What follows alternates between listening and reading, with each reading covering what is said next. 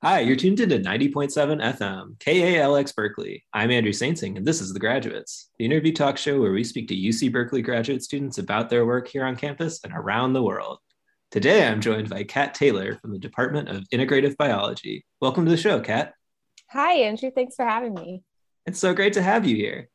Kat, I was just thinking about the fact that this is our fifth year of knowing each other. Yeah, it is. Time really flies. How does that feel? We've been in the program for 5 years. Bizarre. I mean, it feels like the last year and a half just kind of like didn't happen, but also somehow happened very slowly. Yeah, So yeah, it was strange to wake up one day and be a fifth year, that's for sure. yeah. There's definitely like the pre-COVID graduate school and then the COVID graduate school, and I don't know whatever this time is now, post, but Completely not really. different. Yeah. So we are in the same department, but we study different things. Whereas I study, cockroaches and how they run, you study people, and you would call yourself a biological anthropologist, right? Yes.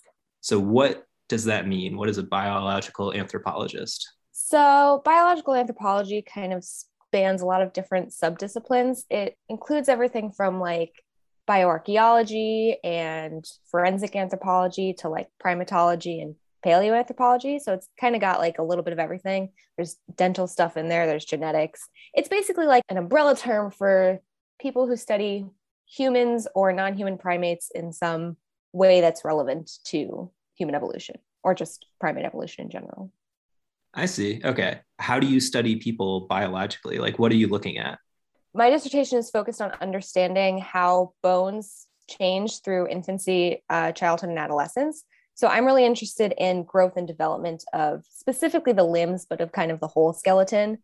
So you're looking at bones, and Yeah. then you said you're looking at development. So that means you're studying skeletons from people who died young in life and older in life, and you're kind of getting the spectrum of what their skeletons look like over time.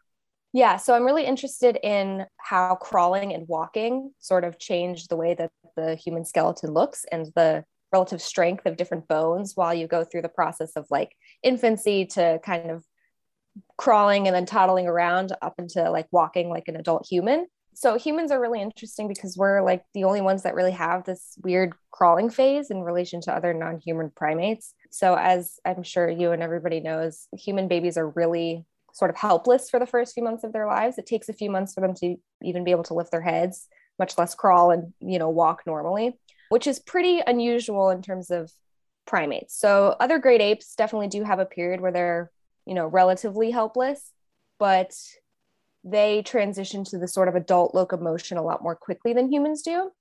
So I'm really interested in this sort of in between phase where human babies are moving around without necessarily being, attached to their parents physically, but also not being able to fully locomote like an adult.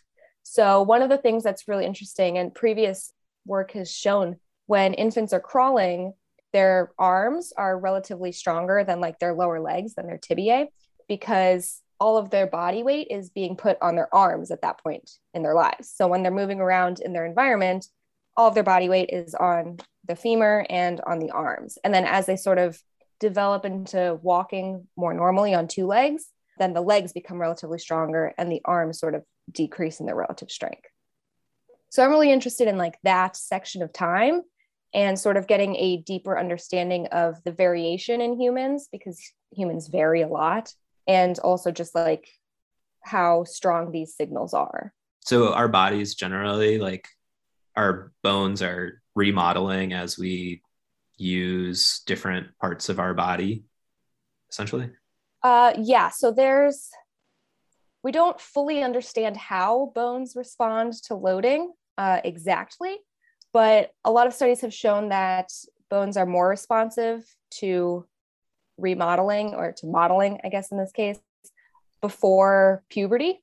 So in that's why I'm so interested in childhood and infancy and adolescence, because that's the time period where whatever you're doing with your bones, it's going to have the greatest effect on them, on their morphology in adulthood. Right. So once you actually reach adulthood, it's not so much like there's definitely still a signal there usually, but it's not as strong. So essentially, once you reach adulthood, your bones are not going to get much bigger than they already are. You can kind of slow down the rate at which they deteriorate. But you can't really like put on a lot of bone mass or bone morphology after you reach adulthood. So that's why childhood and adolescence is a really interesting time. So for the rest of it, like for you and me, it's just kind of like staving off the inevitable. We can't actually improve. Okay, yeah, pretty much. So do you have like a lot of skeletons to look at? Yeah, so I'm actually using this really awesome database. It's called the New Mexico Decedent Imaging Database, and they have thousands of individuals, and it's made up of people who died in the state of New Mexico between 2010 and 2017. So there's unfortunately, quite a few children and adolescents in there, which is very sad, but does provide a unique opportunity to look at recently living humans in like a modern sort of society, a modern American society, and see what's going on with them. And so you aren't actually working with any physical samples, you just are looking at electronic data. Yeah, at this point, I'm completely digital. I'm looking at CT scans, although I do miss being hands-on and working in museum collections. You would have been doing that pre-COVID? That was the plan, but we were entering our 4th year in the 3 months into the pandemic. So I kind of figured that it was time to figure out how to continue making progress on the dissertation while also still doing something close to what I had planned.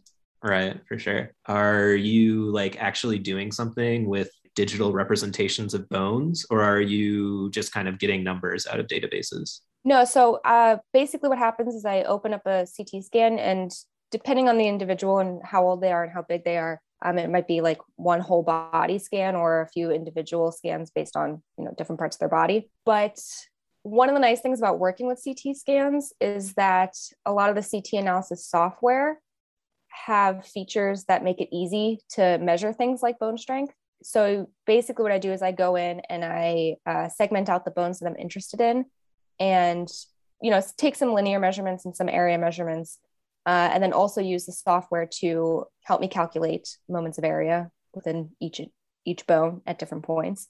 So that's one of the nice things about working with CT scans, is it makes it a lot easier to take those measurements. Yeah, definitely. Have you started to get those results? Not yet. I'm still deep in the data collection phase, but hopefully within the next few weeks, I'll have enough that I can start getting a good idea of, the bigger picture, like what the results are actually showing. Okay, so that sounds like a really interesting project, and I'm really interested to hear more once you start to get the data and analyze it. Or I guess you've already started, but once you get it all and analyze it. But that's not the only thing you study, right? I remember writing a short article about your research a little while back where you weren't even looking at humans, right? You were looking at other primates. So can you tell us a little bit about that project as well? Yeah, exactly. So I don't only work with humans. I do work with non-human primates and with some hominid fossils as well. So the other project, the one that you're talking about, is analyzing a huge assemblage, actually 2 assemblages of fossil monkeys from Ethiopia. So the 2 assemblages are between 100,000 and 160,000 years old. Yeah, so that project is basically looking at what types of monkeys were found in these assemblages, what they look like, how they compare to modern stuff. Okay, so is this project similar to the experience or to the project you're working on with people, in that you're kind of working with digital representations of these bones? No, so this project, my co-authors and I actually this was pre-pandemic, so we were in the National Museum of Ethiopia, actually with the fossils themselves. And you were taking like physical like calipers and rulers and like actually measuring the bones, the fossils. Yeah, exactly. So good old pre-pandemic days where you could actually, be hands-on. We did take a whole bunch of linear measurements as well as like qualitative stuff, descriptions and things like that. And also photographs so that we could go back and take measurements of different osteological features, like angle measurements later after we left the museum.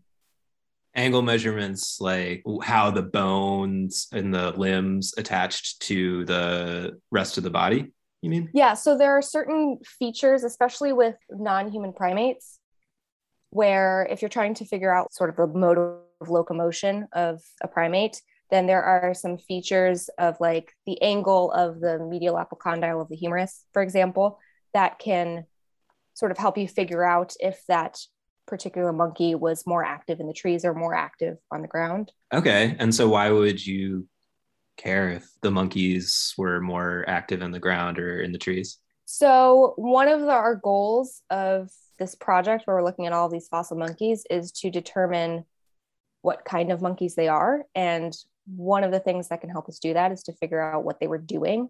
So especially with like some of the Cercopithecine monkeys, they have a very generalized postcranial skeleton. So they all kind of look relatively similar, but there are like small differences between the superarboreal species and the super terrestrial species. And getting a good understanding of what these monkeys were doing in their environment can help infer what the environment was like and also what kind of monkeys we have in each assemblage. I see. What was the descriptor term you used for the monkeys? Cercopithecine. And what is that? What does that mean? So Cercopithecines are a group of monkeys that contain like guenons and vervets. They're kind of smallish, old world terrestrial, well, not terrestrial, semi-terrestrial to arboreal, in contrast to like the colobines, who are like colobus monkeys, who are very arboreal, or like the papillonins, like the baboons and stuff, who are pretty terrestrial. Oh, I see. So this type of monkey can kind of occupy kind of like an interface between a savanna and a forest. Yeah, so one of the interesting things about these assemblages of monkeys is that we have colobines, we've got the superarboreal monkeys, we've got papillonins, the very terrestrial monkeys, and we also have Cercopithecines, which can kind of go in between the two.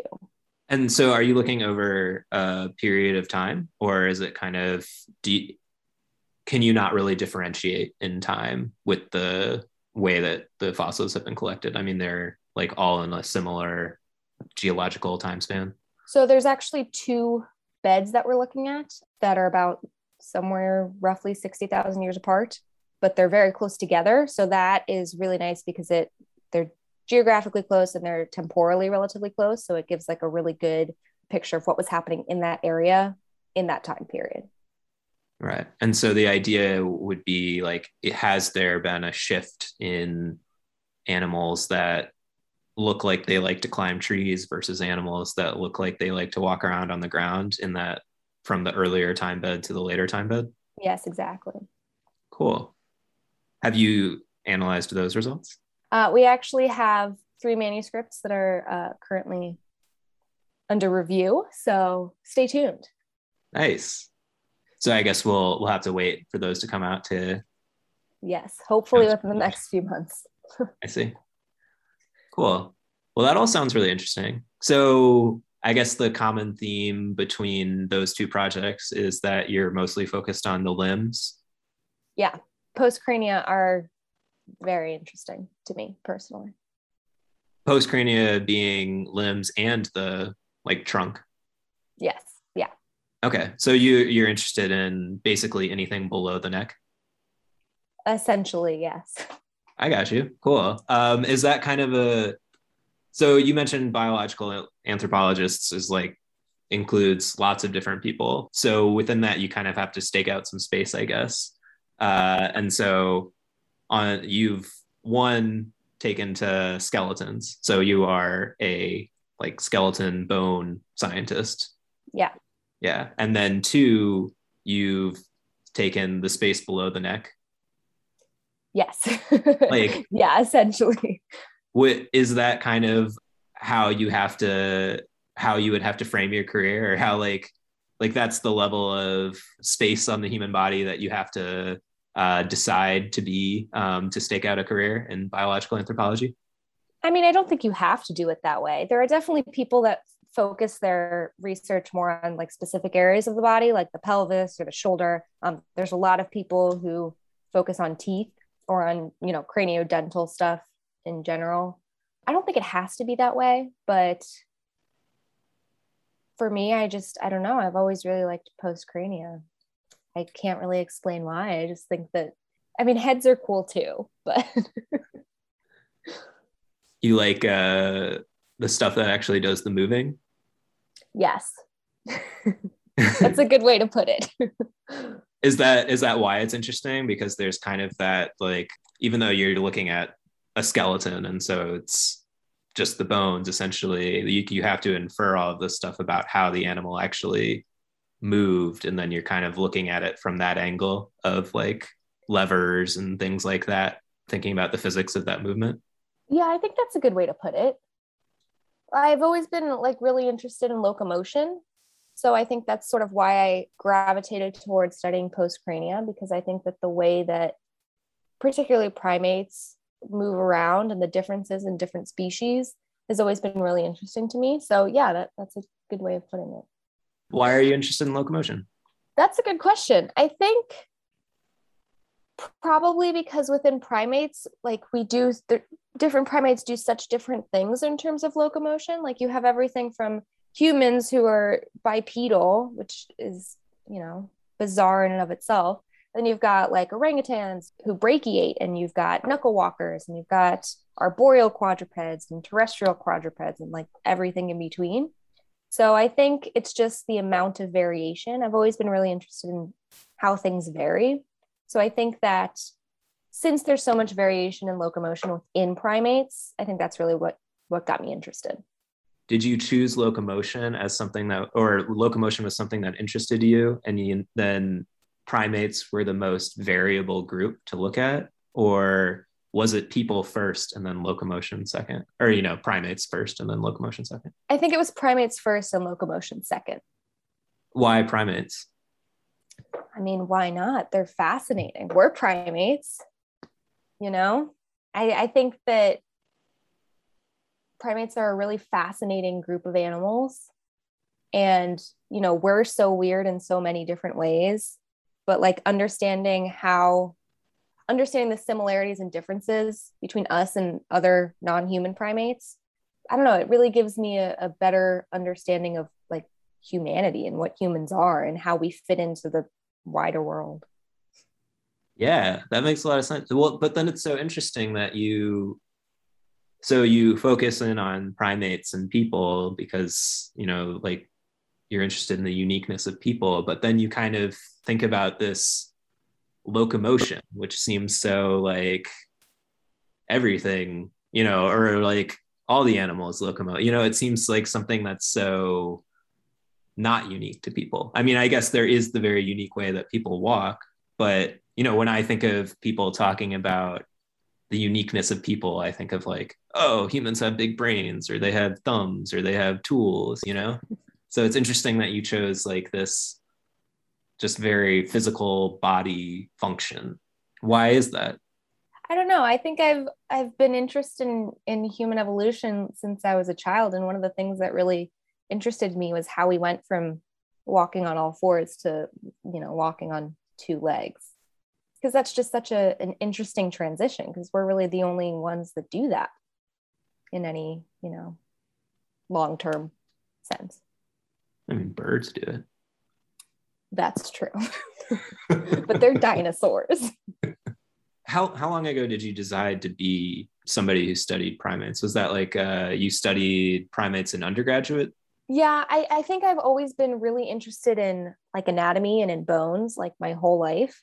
And for a while, I wanted to go to vet school because I thought that was, or med school, mostly vet school. But I thought that was really the only way that you could like have a career that centered around like anatomy and bones. So then when I was in college and I figured out that, you could go to grad school for things that weren't medicine or veterinary medicine, then that sort of helped me get interested in primates, was taking some classes as an undergrad and realizing that this was actually a viable career trajectory.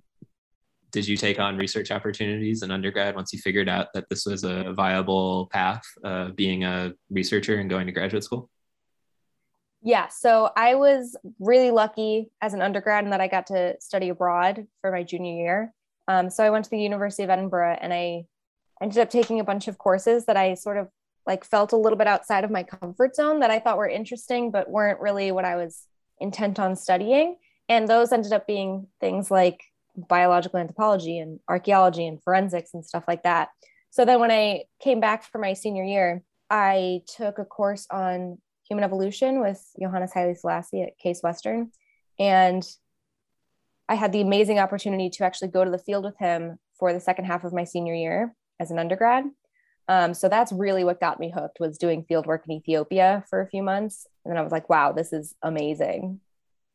I'm learning so much. And, yeah, that's really what got me hooked, I think. So did you go then right on to graduate school once you had seen like, oh, second half of my senior year, I want to do this? I did not. I took a gap year because for a couple of reasons. One of them was that I had missed the application deadlines because I didn't know what I really wanted to do yet my senior year until I went to Ethiopia, and I really got very interested in human evolution. So no, I did take a gap year, which I'm very happy that I did now because it was, a breather, a little bit of a breather before diving into graduate school. Did you just kind of have fun, or did you like do things that prepared you for graduate school in that gap year? I did an internship at the Cleveland Museum of Natural History, where I was continuing my undergrad thesis work with Professor Haile Selassie. So I continued my research into the fall, and then I took the second half off just to have fun. Nice. Relax a little bit. Nice. Travel as much as I could before moving out to California. Yeah. Did your undergraduate professor help you get in touch with your current graduate advisor? Yeah, so actually, my undergrad mentor, Professor Haile Selassie, he was a graduate student in integrative biology. Tim White was his advisor, so it was sort of a nice, natural step. Yeah, for sure. I think a lot of people that I talk to on this show, and I guess in general in graduate school, have connections to thank for things. And it's very much a, who do you know kind of way to get ahead, I guess, in academia. Yeah. And unfortunately, I think that one of the things that a lot of undergrads don't realize is that that is a very important thing. I didn't really realize it until the first semester of my senior year, I guess. That's one of the things that I really wish that undergrads knew while they're still in college and not towards the end of it, so that they had more opportunities. As you move forward in your career, you plan to get like an academic research position. I hope to, yeah. I guess like, is that kind of, what you've been doing in graduate school, looking at bones and just kind of looking for certain ways that, loading changes, things like that. That's like what questions you'll continue to ask as you move forward? Probably in some capacity. I'm sure that my questions will change as I, continue doing research.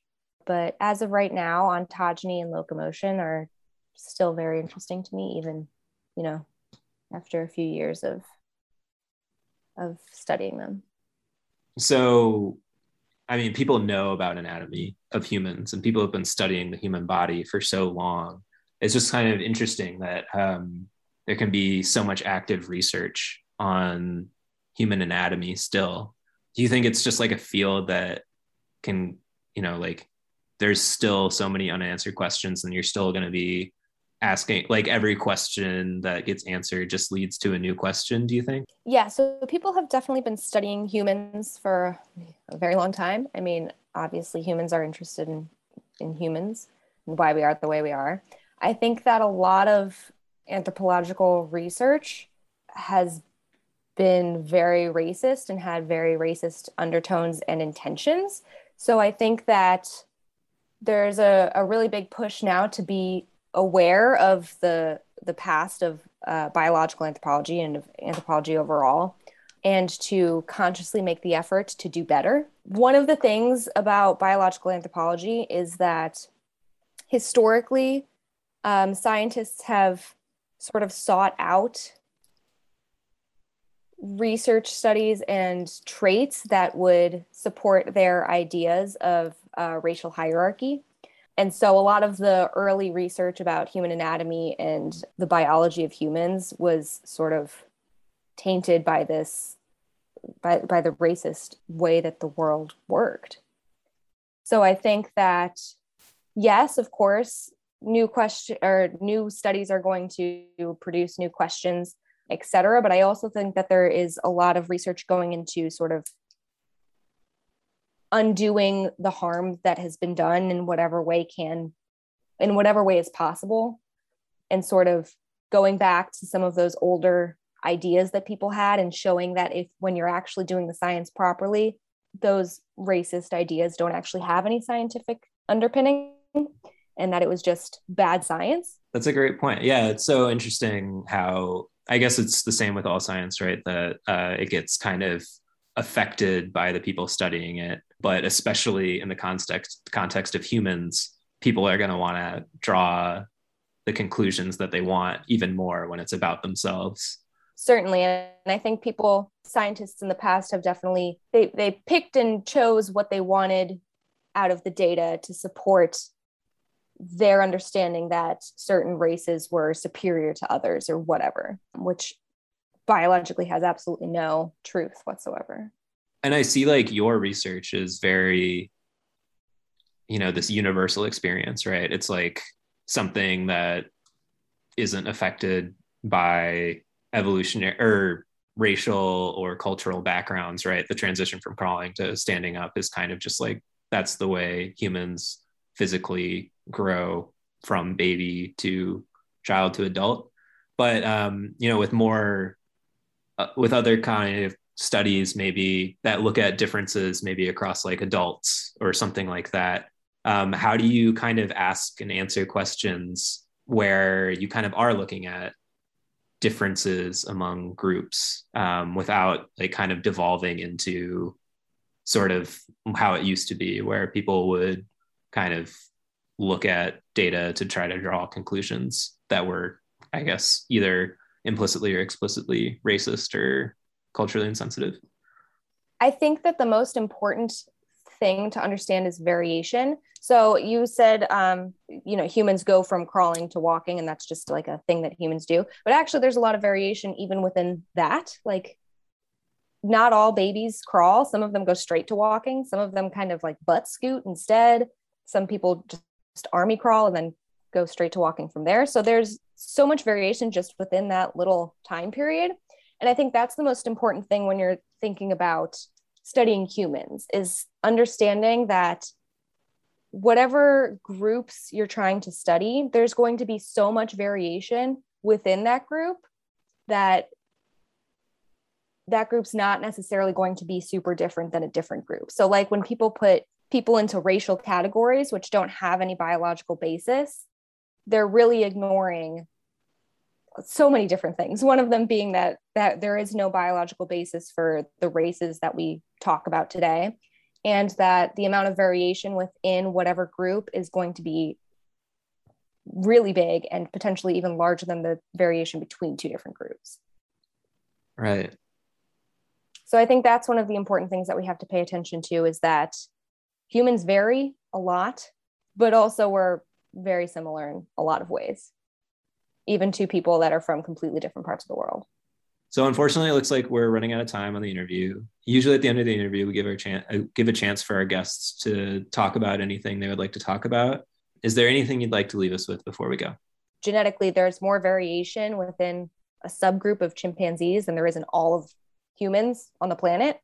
So that's definitely like a really interesting thing to think about when you think about like, how people might be very different, but genetically we're all more similar than two chimpanzees are to each other, which I think is really cool. It really puts it in perspective that like we're all very similar. Yeah, that's wild. Today I was joined by Kat Taylor from the Department of Integrative Biology. We talked about her research on bones of humans and non-human primates, and how she tries to use the measurements of limbs to draw conclusions about how these animals and people moved in life. Thanks again for being on the show, Kat. Thanks for having me, Andrew. Tune in 2 weeks for the next episode of The Graduates.